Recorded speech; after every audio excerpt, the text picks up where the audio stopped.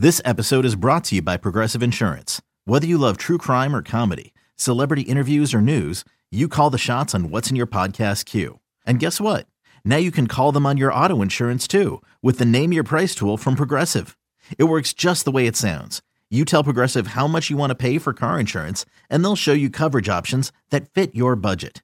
Get your quote today at Progressive.com to join the over 28 million drivers who trust Progressive. Progressive Casualty Insurance Company and Affiliates. Price and coverage match limited by state law. There goes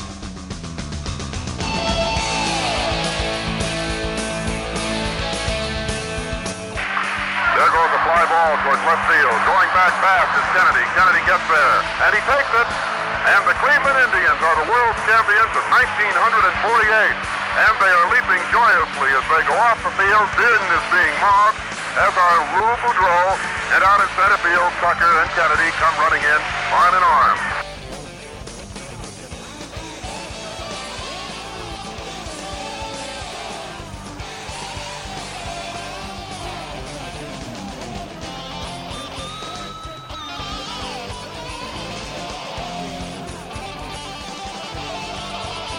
Little tap up in the air, third base side. Waiting is Thome. Foul territory, the game is over. And the Indians have won the divisional title. Indian fans have waited 41 years. And now they can really cheer. Now the pitch. Swung on, line to deep left field. It is gone! You should see the celebration out of the Indians' third base dugout. Rajai Davis, a bullet, two-run homer down the left field line, clearing the 19-foot wall. We are tied at 6. This is Our Tribe History presented by Progressive. A regular look back at professional baseball history in Cleveland since 1901 and beyond. Now, here's your host, Indians team historian Jeremy Fedor. Hello, Tribe fans, and welcome back to another episode of Our Tribe History presented by Progressive. I am your host, team historian Jeremy Fedor. And on this episode of the podcast, we're going to take a look at the Bob Feller exhibit in the former Bob Feller Museum and talk about how it ended up in Cleveland and some of the interesting artifacts that are on display, so that when fans are allowed back in the ballpark, maybe you don't know that it's currently in the Terrace Club, but we kind of run into that every once in a while, that we have this great display upstairs and a lot of fans really aren't aware of it. So we're going to dive into that story. And the museum actually opened, I believe it was 1995, out in Van Meter, Iowa, which is Bob's hometown. It's one of his nicknames, the Heater from Van Meter. The museum displayed a lot of Bob's personal artifacts. Now, over the years, some of the big named items ended up in Cooperstown. I believe he used to have that first contract on display there, and as well as the sleeve his mom made him to help keep his arm warm. And I believe those are both now. I know for a fact the contract is in Cooperstown. We have a facsimile on display in the current exhibit, but nevertheless, the museum opened, and there's. Actually, we'll go back. There's not a lot of museums that focus strictly on one player. I mean, just off the top of my head, I know there's a Shoeless Joe Jackson Museum, and that's actually currently on the move. They're moving the home of Jackson a little bit down the street for development. And there is a Yogi Berra Museum, but that is attached to a minor league ballpark, I think, out on the East Coast. And there's a Hank Aaron one, but there's not too many. And I think there's a reason for that. It's just it's hard to maintain a museum dedicated to one individual unless they're Babe Ruth. And there's the Babe Ruth Museum out in Baltimore, which if you're ever out in Baltimore, I would suggest checking it out. I was out there, I don't know, probably 10 years now when the Orioles, or to go see the Orioles play. And they used to have a great sports museum outside of Camden, but down the street was the Babe Ruth Museum, and it was the boyhood home or something along the lines of that. And it's a really neat display, really nice setup. And obviously not, Babe is the biggest name in baseball history now. Feller is up there as well. But a lot of people really aren't going to Van Meter, Iowa on vacation versus Baltimore, Maryland. So, again, you don't see too many standalone dedicated museums. And while the Feller Museum was a site for a while, it lasted a pretty long time up until about 2014. And, we'll get to that. But one of the main reasons was that Bob was always out there, and he's at the museum. They'd have autograph signings, and unfortunately, when Bob passed away, the museum lost a lot of momentum. That, and then as years pass by, there's just the fact of life that there's fewer and fewer people that remember seeing Bob pitch, and if you're driving across country, you see the sign that says Bob Feller Museum, maybe people stop pulling off and checking it out. So the museum just struggled, and we were able to find a way to kind of remedy that. And Van Meter, I think, took control of the building. And it's a cool building. You can Google pictures of it. I believe Bob's son Steve had a hand in designing it. There's a brick relief on the side of the building with Bob and his pitching motion, and a really unique building in the center of Van Meter, Iowa. So we were able to figure out a situation where the city would take control of the building and kind of turn it into their city hall, and we would keep some artifacts there, but bring the rest to Cleveland. And what they have on display right now in Iowa are things that are more Iowa-centric. They have his letter sweater from Van Meter High School and his Legion uniform, and again, things that make sense to stay in Iowa versus come to Cleveland. And the museum, or the packing up of the museum and bringing things back to Cleveland, was actually one of my first big projects. I believe I was still an intern at the time, and Bobby D and I and Steve Feller, Bob's son, all met out at the museum in Iowa and just started packing up artifacts to make the U-Haul trip back to Cleveland. And it was an interesting experience because you're going through all these cases, and for a lot of, at least for me, this was the first time I was seeing a lot of these items. And I just remember coming across, I think Bobby was in the basement and we were going through some things, and he found a file folder full of telegrams when Bob was inducted into the Hall of Fame. And among those telegrams, there was one from Jackie Robinson, and I'll tweet these out because I have scans of them on my computer. So there's one from Jackie Robinson, and then there's also one from Lou Boudreau and a few other of his Indians teammates. But thankfully, Bob saved these items, and it's really neat to see the congratulations that he got from baseball players and just fans in general. So that was one of those things we found as we were packing stuff up. And one of the things Bob was most proud of was his military career. And again, when we were going through the artifacts, I think Bobby again found this. It was a box, and when we opened it, it was actually one of his Navy jackets, which was really neat. You open up the back, and stenciled inside was Feller. And there were other artifacts from his Navy days, but the jacket itself, I think, is just such a unique artifact because it, when we walk into the ballpark, you see the Feller statue, and he's become, the legend of Bob Feller. Rightly so.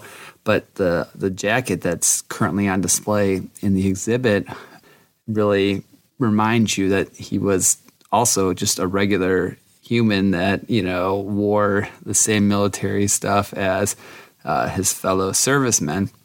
So to be able to have that on display, I think is one of the, if not the coolest item on display, but one that I think strikes a chord with a lot of fans, and I think Bob would be happy to know that that's on display as well, because again, it speaks to his Navy background and his service time during World War II. And again, we didn't have much time, so a lot of it was like a quick pack up and kind of we'll pack it up now and figure it out back in Cleveland.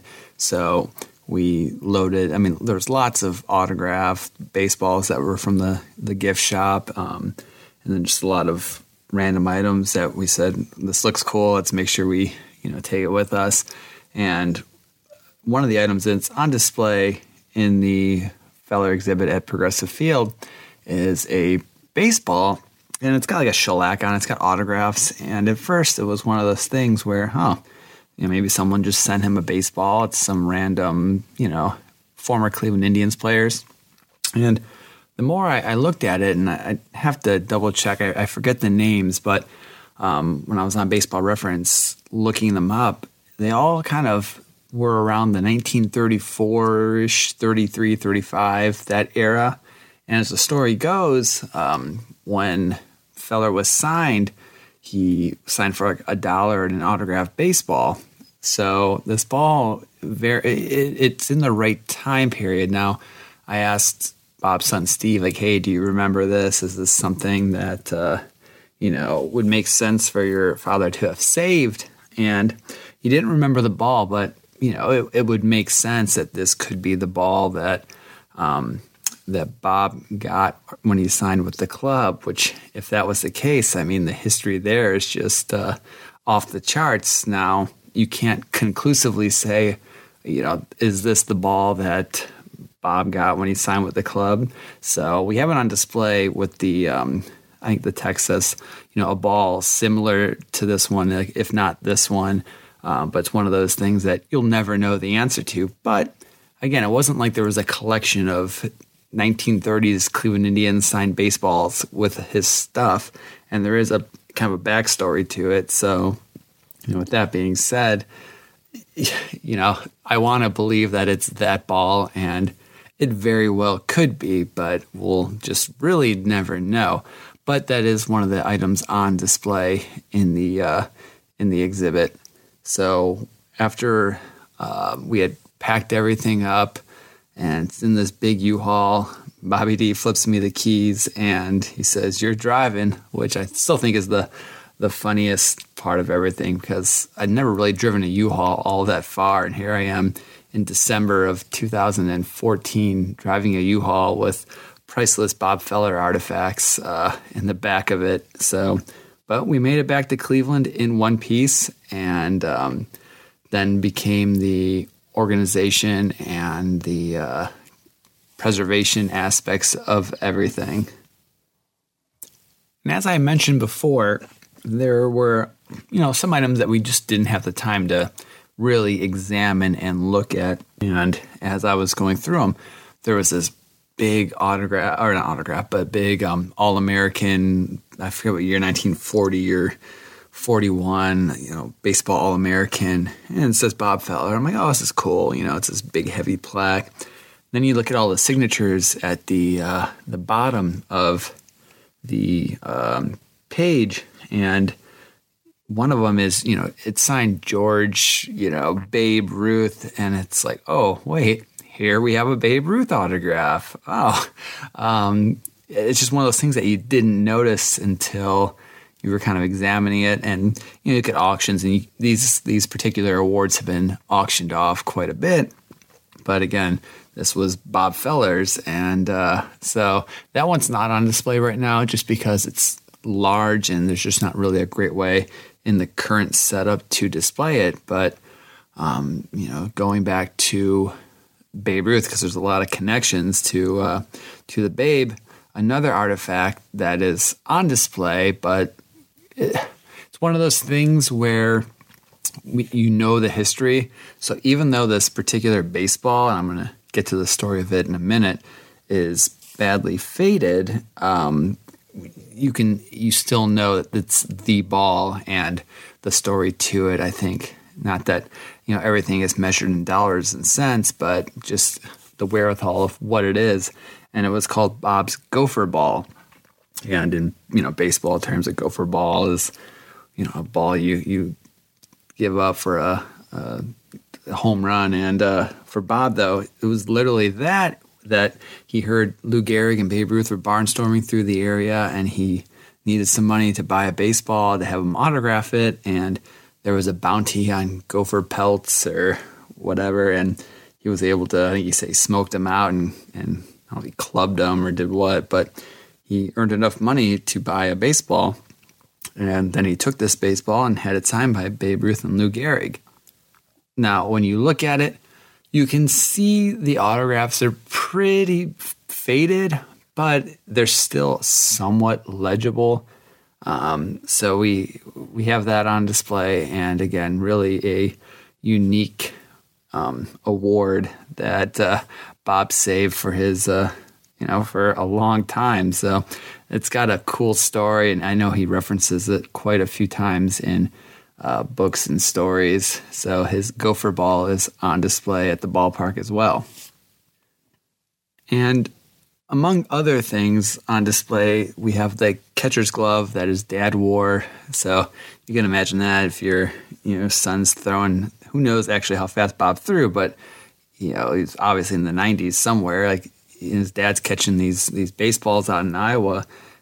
We have his dad's catcher's glove, and there's a piece of leather that had to be repatched in the middle of it because he was wearing these gloves out during his bullpen sessions, so to speak, back in Iowa. So that artifact also tells a really unique story about Bob's time with the Indians.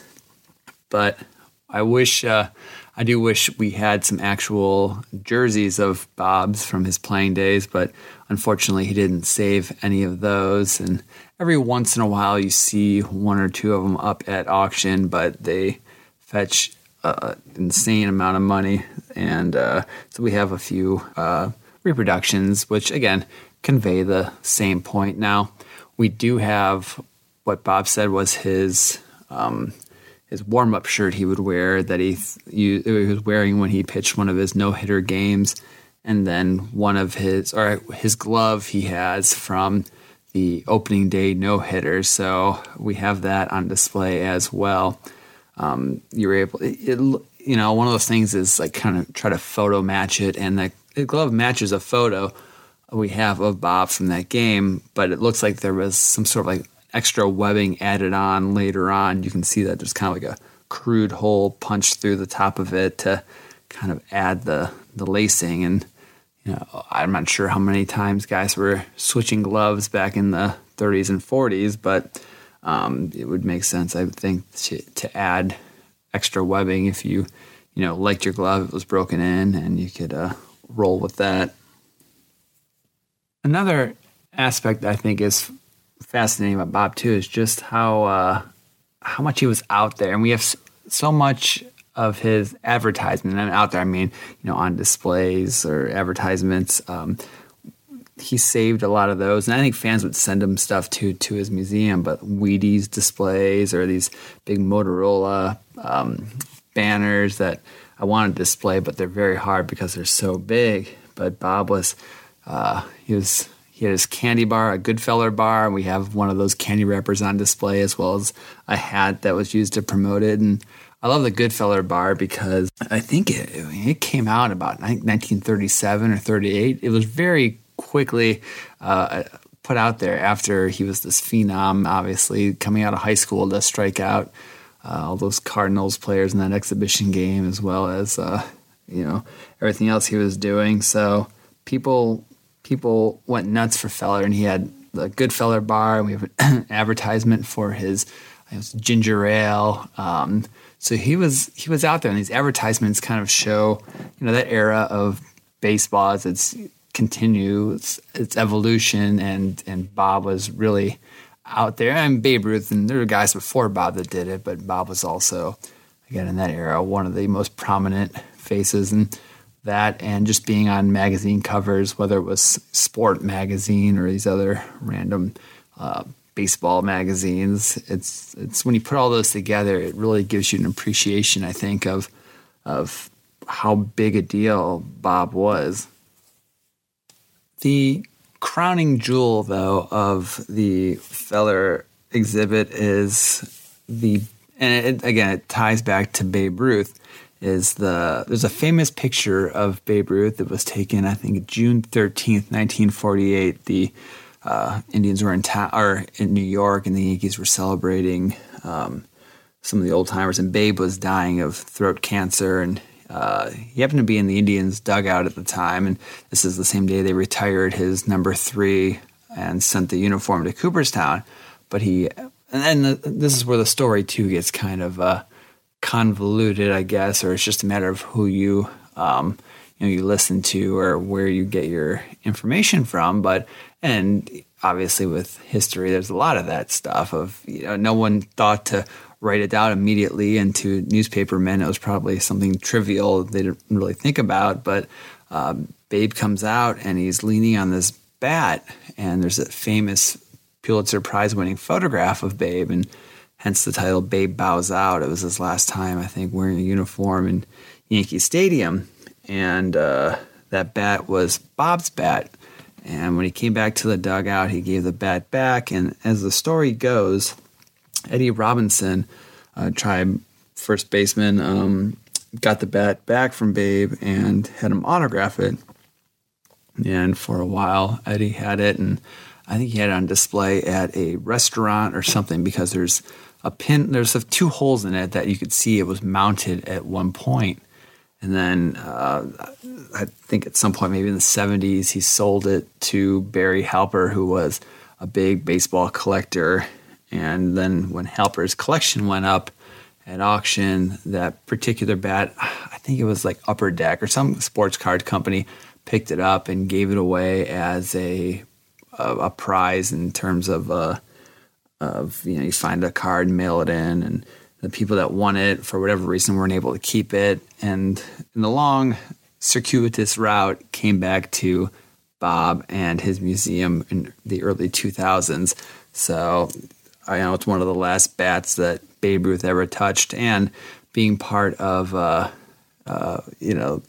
photographic history of baseball. I mean, one of the most important photos, or one of the most remembered photos, and that's Bob Feller's bat. So, but when we picked everything up from the museum in Iowa, it wasn't actually on display. It was out in Cooperstown because the museum was aware of the situation, and Cooperstown brought it back with the actual uniform that Babe was wearing from that event. So they were all together for a while, and then, which actually for me, it was probably nicer not to have it in the back of the U-Haul, because that would have made me a little more nervous. But when the Baseball Hall of Fame sent it back to us, it's one of those things you don't take lightly, that you get a chance to hold a bat that Babe Ruth held and Bob Feller held, and again, take good care to make sure nothing happens to it, and make sure the fans can see it and check it out. And what we were able to do, I think, is neat, because when you go into the Terrace Club, there's a set of stairs, and it kind of rounds around, and the bat kind of is the main focus of that. And we have the picture of the Babe bowing out, and next to it is kind of a contextual picture. It shows Babe leaving the dugout, and you have a bunch of the Cleveland players behind him clapping. So that, I think that kind of helps out, like, why is there a random Babe Ruth bat? But when in fact it's tied to Cleveland in that respect. So that's one of the first things you see too when you check out the exhibit.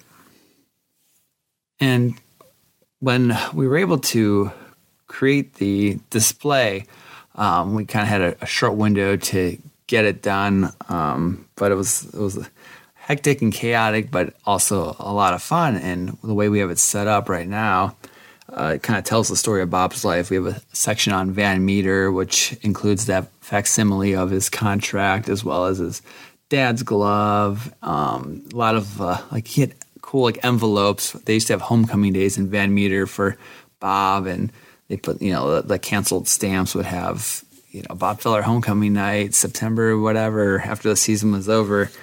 I'm trying to think what else is on display in that area. And then we have his playing days in Cleveland. So we have, media guys from the 40s, some ticket stubs, the games Bob pitched in, commemorating, his career with the Tribe. And then we have a whole section on his military career, including his jacket and some other items he saved from his military days, as well as a replica of the Bob Feller Act of Valor Award, which is something that I know the organization's very proud of and recognizes a current baseball player and their efforts with servicemen and women and Hall of Famers, and as well as Chief Petty Officers, because Bob is the only Chief Petty Officer in the Baseball Hall of Fame.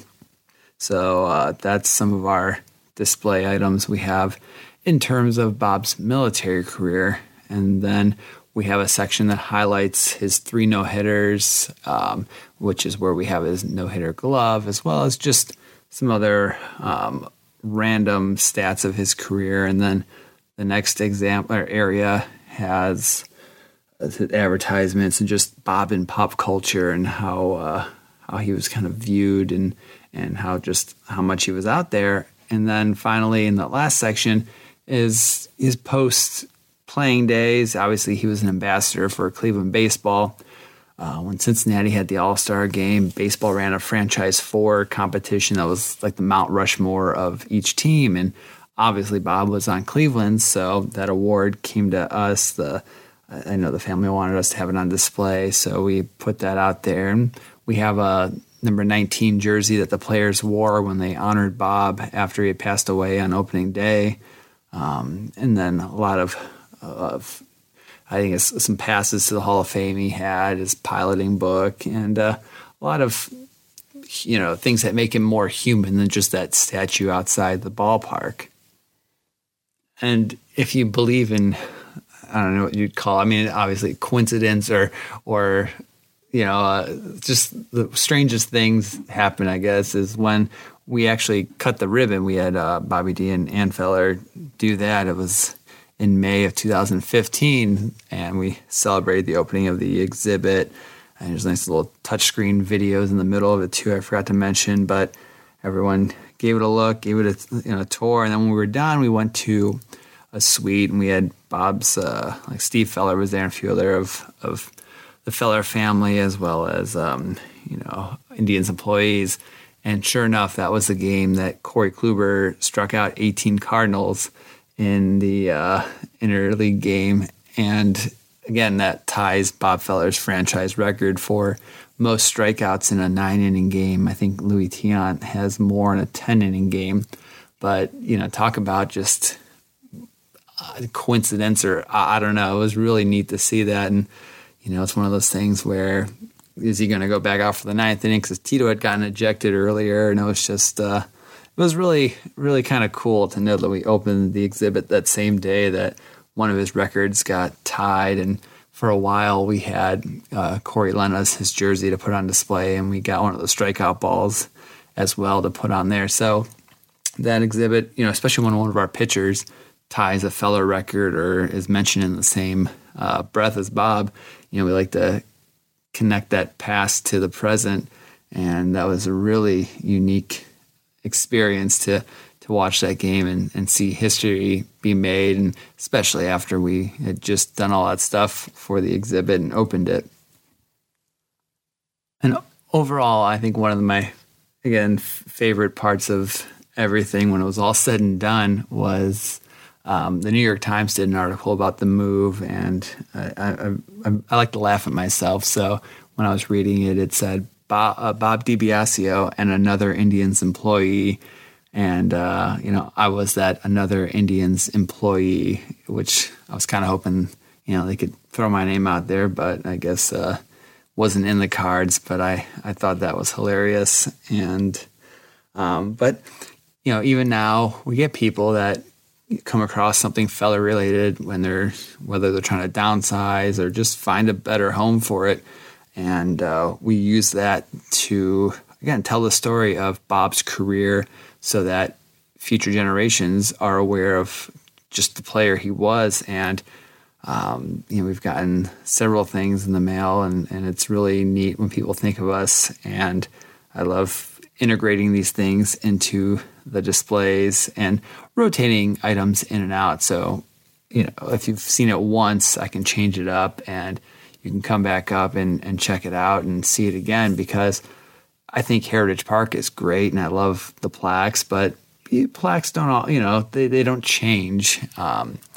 Now, hopefully we get more additions to Heritage Park, but the Feller exhibit, we can rotate stuff in and out and change it up so you can see something new.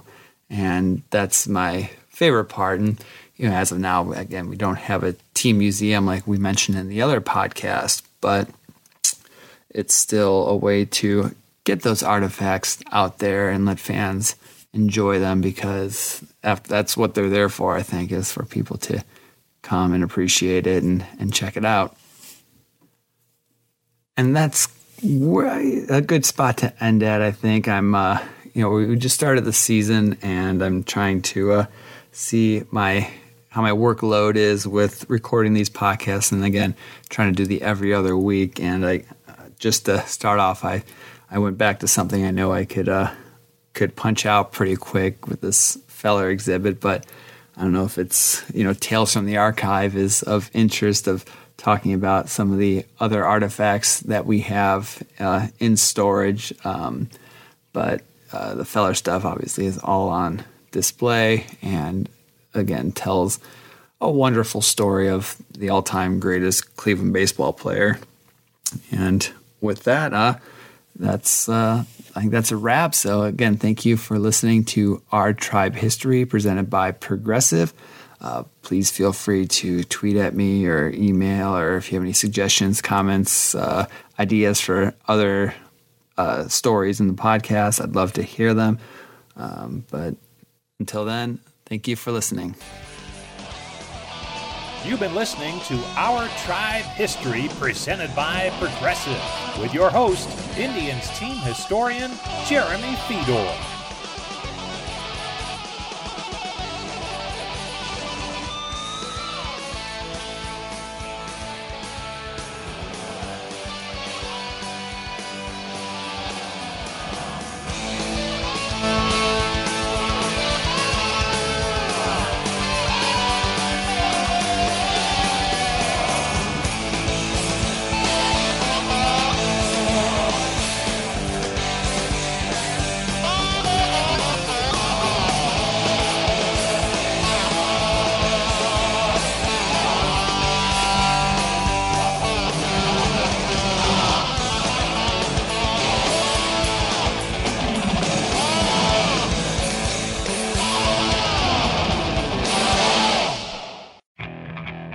Okay, picture this.